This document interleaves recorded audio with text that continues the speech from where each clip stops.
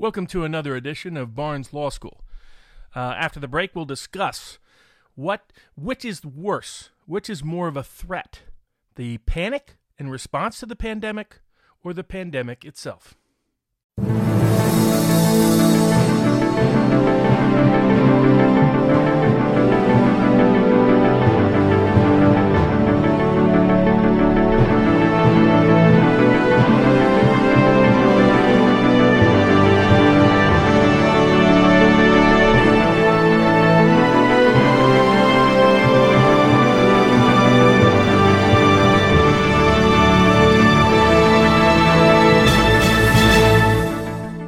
The press has pushed a panic about the pandemic related to the virus, and in response to it, many of our public officials, particularly at the state level, but also many around the world, have taken a sort of uniform response to it, which has been to entirely shut down large parts of our civil society and economy.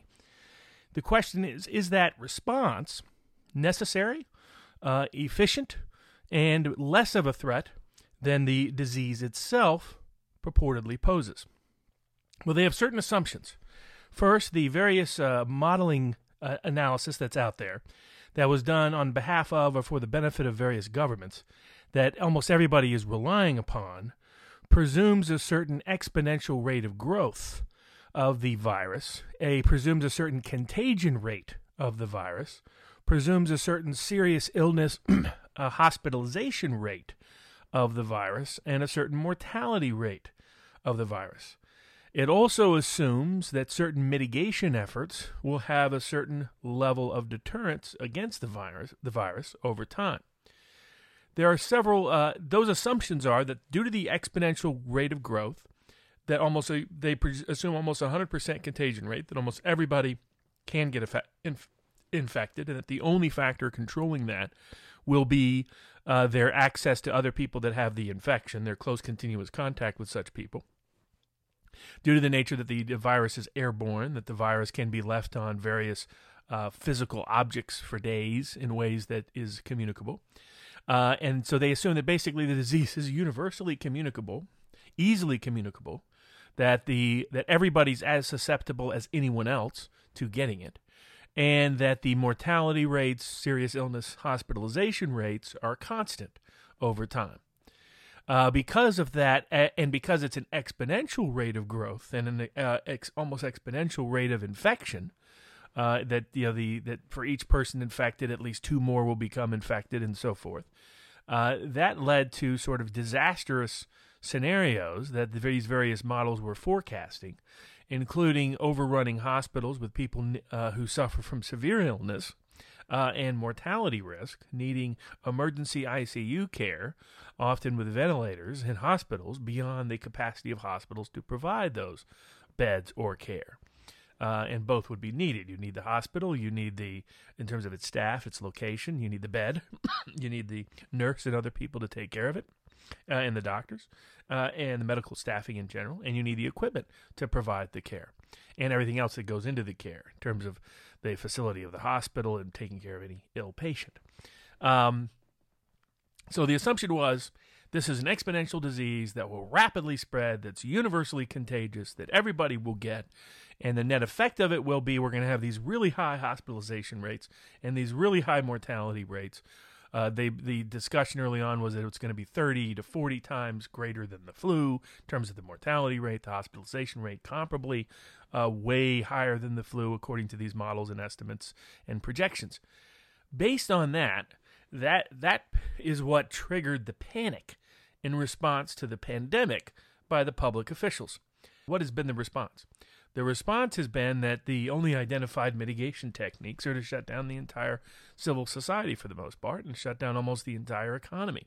Order people to stay at home, order people to be socially distant from others, order people to not interact or interface with others, order people to not provide a wide range of services to others, order people to not travel, basically kill the hospitality business, the transportation, large parts of the transportation business, large parts of the tourism business, large parts of restaurants and bars and clubs and concerts and any public gathering place, shut down schools and colleges.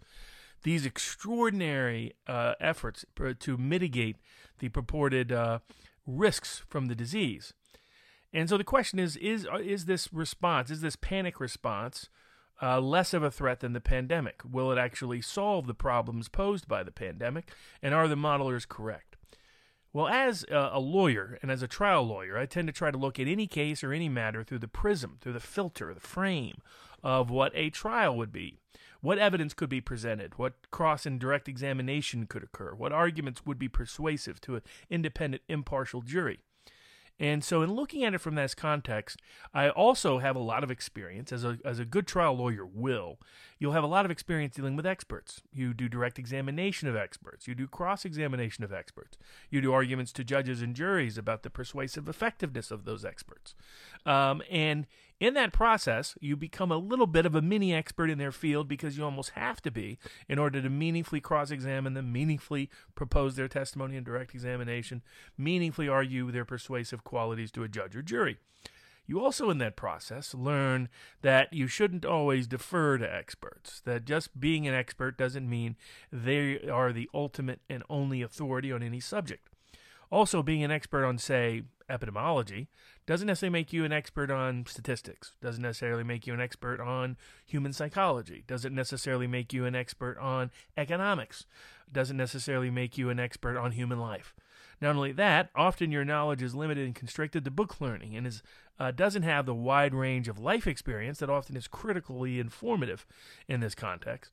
Also, in the current academic context, many of our experts live in a consensus-driven culture that discourages dissent and dissuades independent iconoclastic opinions from being presented, which might explain, as Eric Weinstein and Peter Thiel and others have argued, the extraordinary decline in inventiveness over the last 40-plus years in the Western world coming out of the sciences or the academy, compared to what happened before them. Before them, they were solving diseases that had been around for centuries. Now that the best thing they can do is basically technology inventions, for the most part.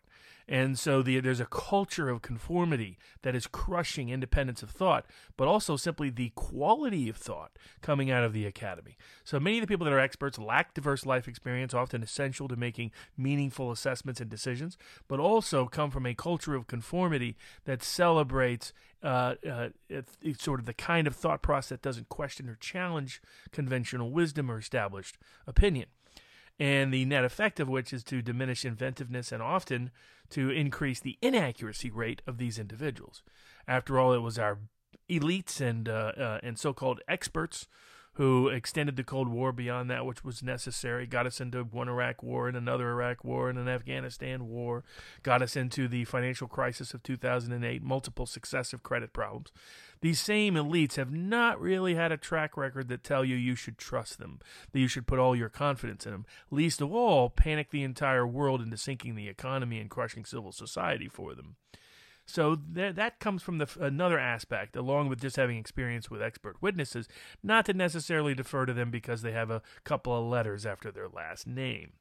And in that context, I started looking at this as a way I would look at doing a cross-examination of some of these modelers if I was in a real-life trial.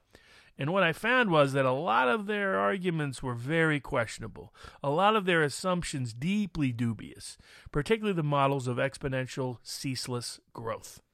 So, for example, what was striking right away is what you're looking at when you're trying to assess an expert's model is what information went into it. What was the input that produced the output? And in this context, what was extraordinary was there was a real lack of comparison to historical records. If we looked at over the last century of viruses, how do viruses act? How do they tend to react? How do they infect a population? Do they reach an inflection point where they stop having the same infection rate success? You would think that anybody doing a model today would look at the history of epidemiology and incorporate some of what we know from past viruses. In almost every model that I've seen published, that's not done at all.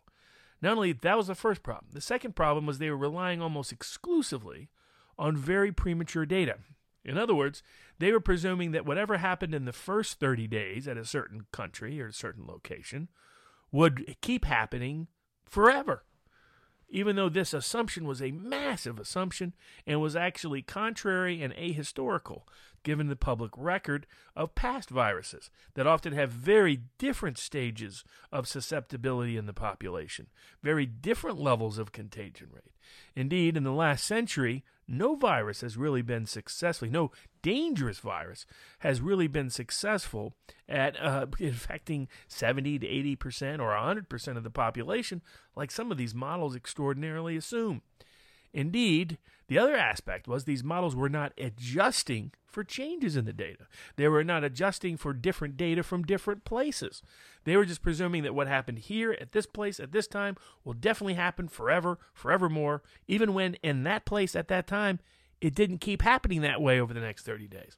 Indeed, a scientist out of Israel noted that, in fact, the China virus was changing in China, that in Wuhan, and that the models were wrong, and then he looked at it and he said, you know what I see? I see a declining rate of exponential expansion, that instead of it just going up like this, it was starting to go like that. And so he forecast that the virus in Wuhan would have no new deaths at the end of March. Well, it's turned out he's already right.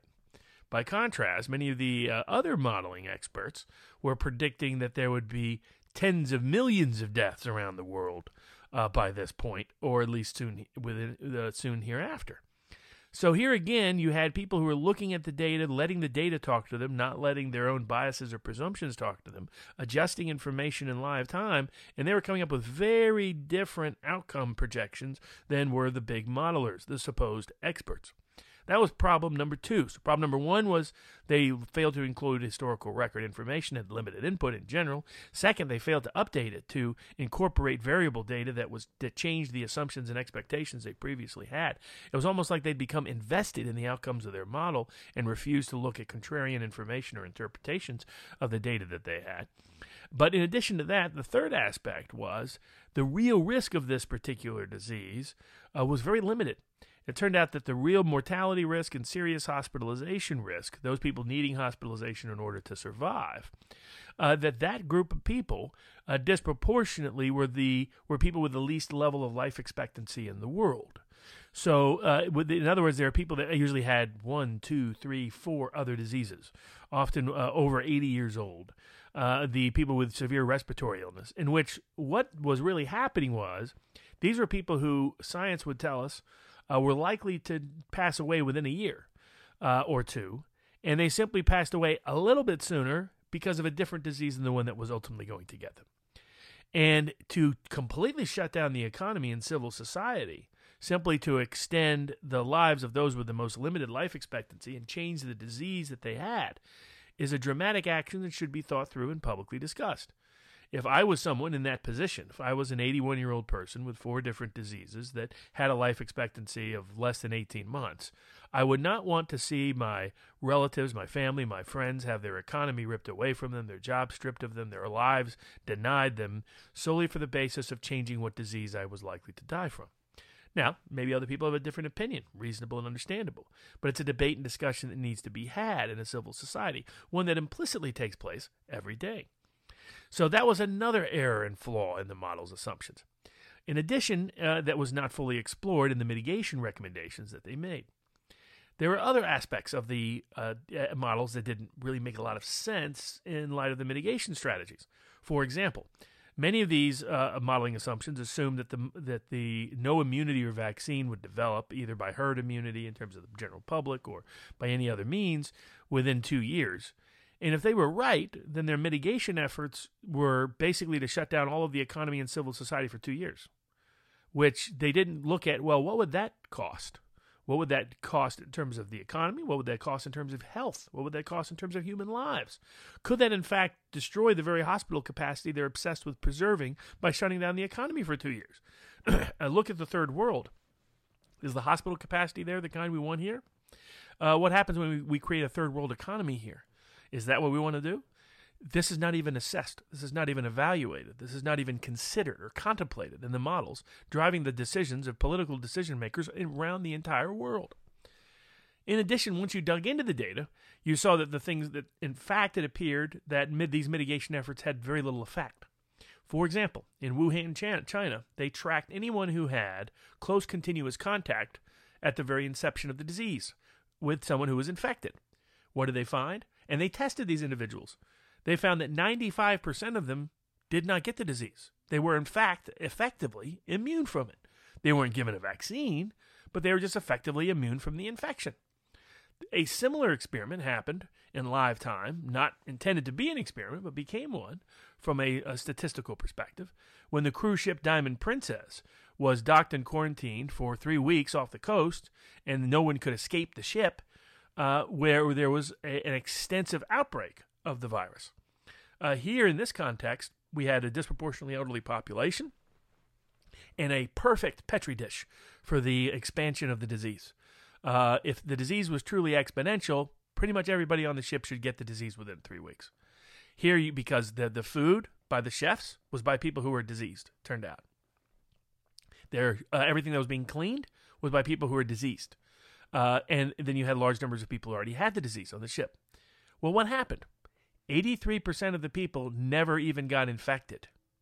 How did that happen if we are going to have this exponential rate with a 100% contagion rate like these modelers claim is going to happen, when they're exposed in a perfect petri dish to get the infection for 3 weeks and more than 80% don't get it, just like more than 95% of people exposed to it didn't get it in Wuhan, China. So these were contrarian data points that, guess what these modelers do? They completely ignore it. Don't even deal with it. Don't even address it. Don't even incorporate it. Don't even discuss it. Don't even debate it for the most part. This is a frightening lack of empirical methodology, of trustworthy methodology, for us to give credit to an expert's opinions. How they come to their decision-making process, the means they use, and the information they employ is essential to assessing how trustworthy that information is.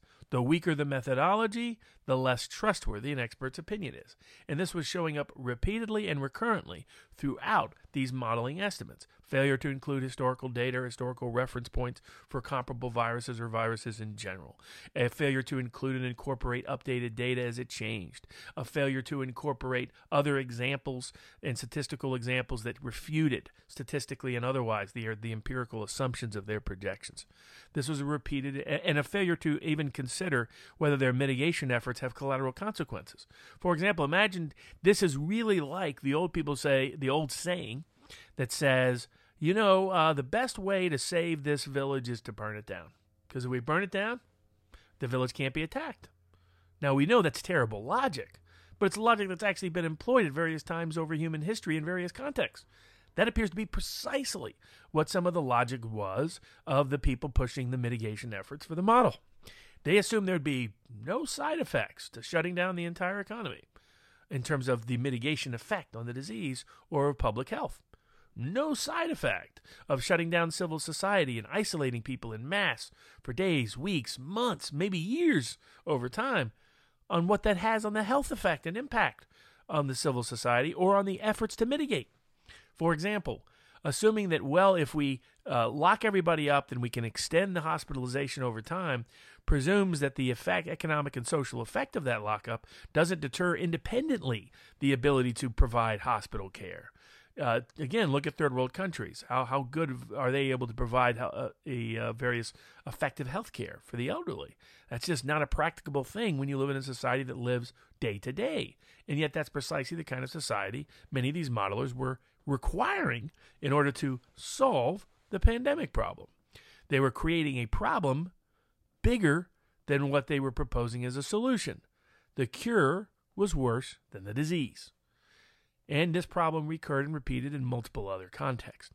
As you dug into the data, you found a lot of contrarian points that suggested that basically we were taking massive risk for the speculative possibility of a contagion, for the speculative possibility of these mitigating efforts even working, in order to basically just change the nature, what was listed on the as the cause of death for people who were already in a stage where they were not likely to live very long anyhow, no matter what we did.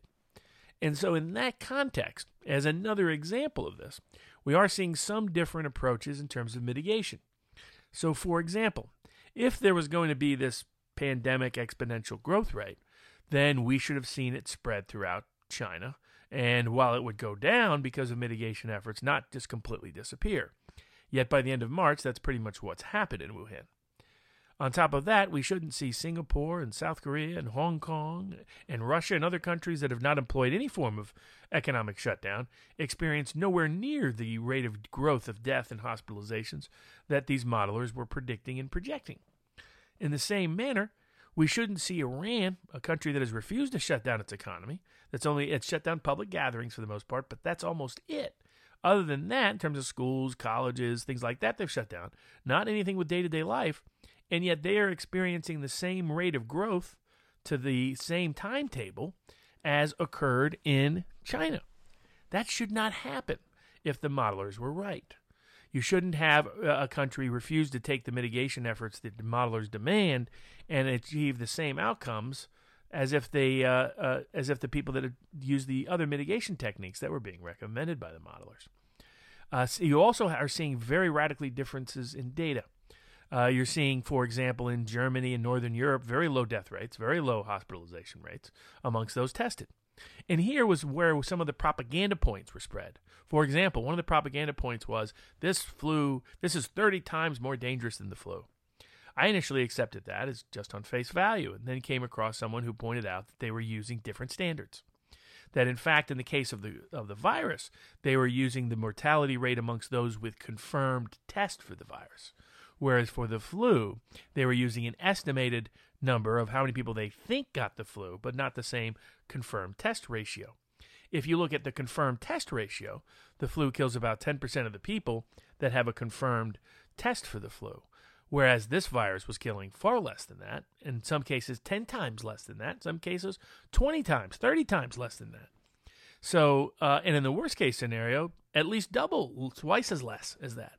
So this virus is 30 times more dangerous than the flu is not based on the same empirical data that they're trying to present it as.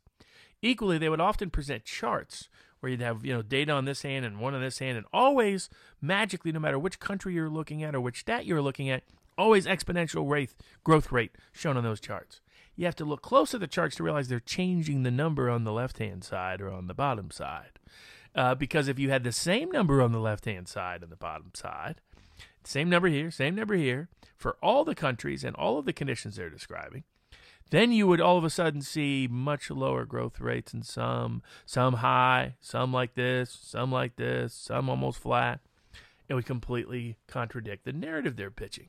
So these deceptive techniques were misleading statistical analysis, misleading statistical reports, misleading statistical charts, was signs of a press trying to create a pandemic, trying to create a panic from a pandemic, where the panic from the pandemic is the real plague, compared to the one they're saying is going to be the plague.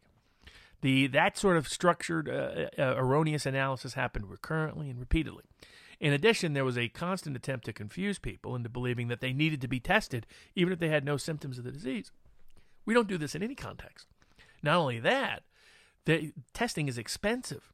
So to use valuable limited resources to test people who are not in fact sick only creates problems in testing people who are sick and getting adequate, effective, quick treatment.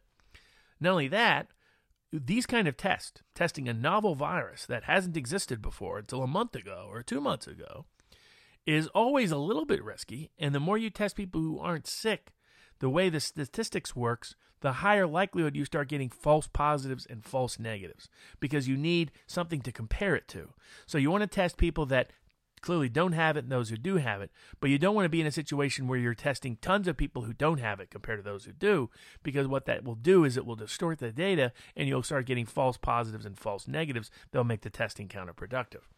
So none of this was being analyzed or considered. Instead, the press pitched exponential growth, massive death rate, massive hospitalization rate, massive serious illness rate, and you have to get tested now, and if everybody isn't tested, then it's going to be a disaster. And not only that, the mortality rate and the hospitalization rate, which they've already exaggerated and lied about, or projected based on pure speculation they really don't have empirical basis for, or ignored contrarian data about. Not only that, that's not going to stay the same as you increase the number of people tested. So, for example, each year, about 97% of the people are never tested for the flu, but they're believed to get the flu. 97% of the people the CDC believes get the flu are never tested for the flu.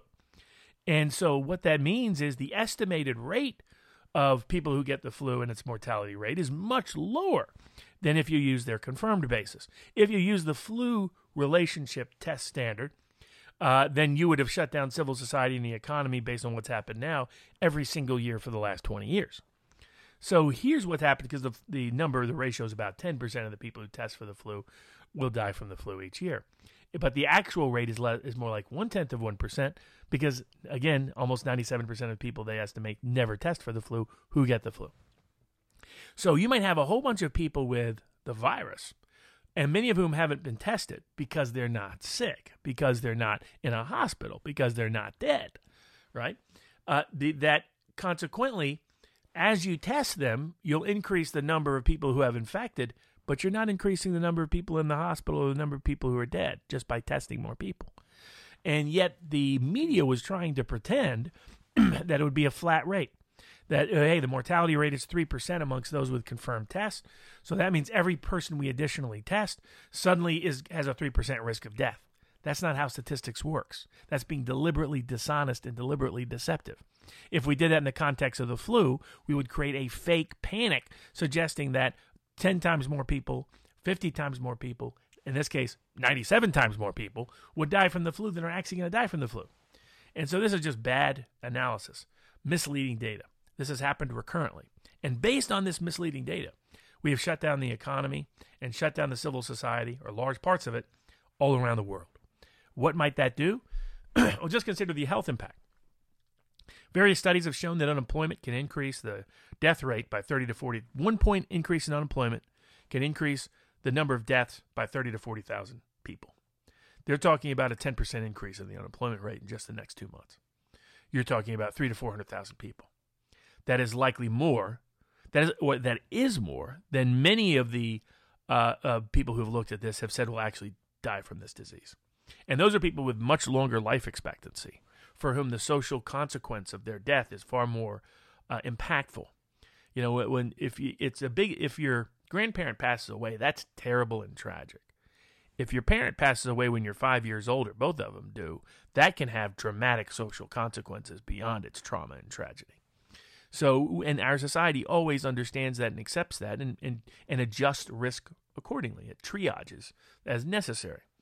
And yet that's precisely what these modelers effectively were calling for that kind of trade-off. Let's kill off a bunch of 35-year-olds in exchange for the mere possibility of protecting the life of an 81-year-old who may be close to dead anyway. These are difficult policy choices to make, but they're ones the public should be informed about, not hidden from. In addition, through the part of the mitigation effects are it causes delays in the supply chain or complete interruptions in the supply chain, complete lack of certain services. Certain businesses never recover. You can't ever recover the time value of that contribution of labor. It is gone, and it is gone forever.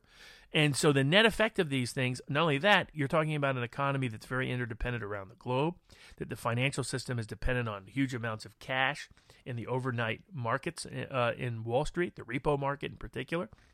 When you have the Fed talking about putting up $1 trillion every day just to the repo market, you get a sense of how crazy this has become. So you're talking about the economy being projected at having a contraction rate of 24% after a first quarter decline of 6%. In the next 2 quarters, according to Goldman Sachs, that's a 30% decline in less than 4 months by the time frame they're looking at. 30% decline in 4 months. That hasn't happened in the history of keeping the stat. They're talking about unemployment in the double digits, which when you adjust for the unemployment statistical changes over time is equivalent to a 20 to 25% unemployment rate, which is what it was at the peak in the Great Depression. Those are the kind of numbers you're talking about. The idea that you can just bounce back from it overnight, we tried that. We declined precipitously over a 6-month time period in 1929, 1930. And guess what happened? It took us 12 years plus a world war to ever get back to the same level of capacity. So the assumption you can just turn the spigot back on ain't so when you've drained the well. And that's what's effectively happening. So that is why some of us have suggested that we should target, there's something in the law called narrowly tailored remedies for compelling public interest. Here, the compelling public interest is protecting the elderly, the infirm, the immune-compromised, the vulnerable.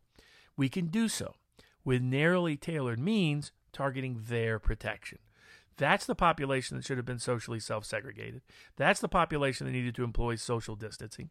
That's the population we could take out of the economy and reimburse for with reasonable means and accommodations. That's the part of the civil society we needed to build more hospital capacity for. And that's the part of society we needed to focus on immunes and treatments for. Because they're the ones at risk of serious hospitalization. They're the ones at risk of death.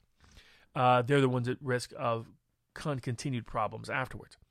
And that's what we should have focused on, and not shut down kids' playgrounds, not shut down every school, not shut down every college, not shut down every restaurant, not shut down every business, not shut down almost all of civil society, not shut down almost all of our economy. We could have instead simply focused on that group of people, targeted remedies for that group of people. Let's build the additional hospital capacity. China did it within a week. We can do much better than China can. So we are fully capable. In fact, it's already happening all across the country. The media is not reporting on it much, but they're expanding. They're using soccer fields, football fields, empty buildings, empty hotels to build massive additional hospital capacity. We're bringing carriers, Navy carriers and Air Force carriers into the harbors of our major cities to provide additional capacity for hospitalization. So we're more than able and capable of doing that. We probably need to staff up in ways that are not necessarily easy, but we can do so as we've done so throughout every war and every conflict we've ever had in terms of adding nurses quickly and effectively. So that is possible to do. And we can focus on protecting the most vulnerable from the worst possible harm without imposing massive pain on the entire world, without sinking the entire economy, without sinking our civil society and segregating it and socially isolating it from the rest of the universe in the way that we're doing so. And we can do so in a way that avoids all of those collateral consequences. But our politicians are going to be scared by a combination of the press and the experts who say otherwise. And that's what got us World War I. That's what got us World War II. That's what got us the Great Depression in between World War I and World War II. It was the response to World War I that birthed Nazism, that birthed fascism, that birthed communism, that birthed governments that would kill hundreds of millions of people deliberately and intentionally, not need a disease or a famine to do so.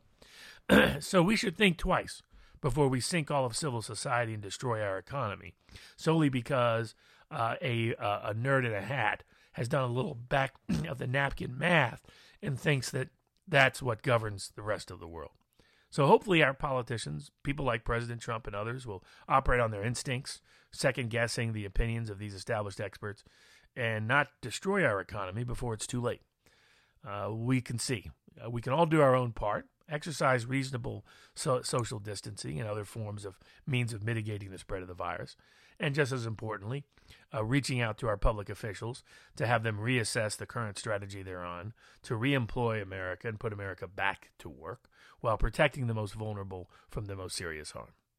Thank you for this edition of Barnes Law School, and hope to see you again soon. Bye-bye.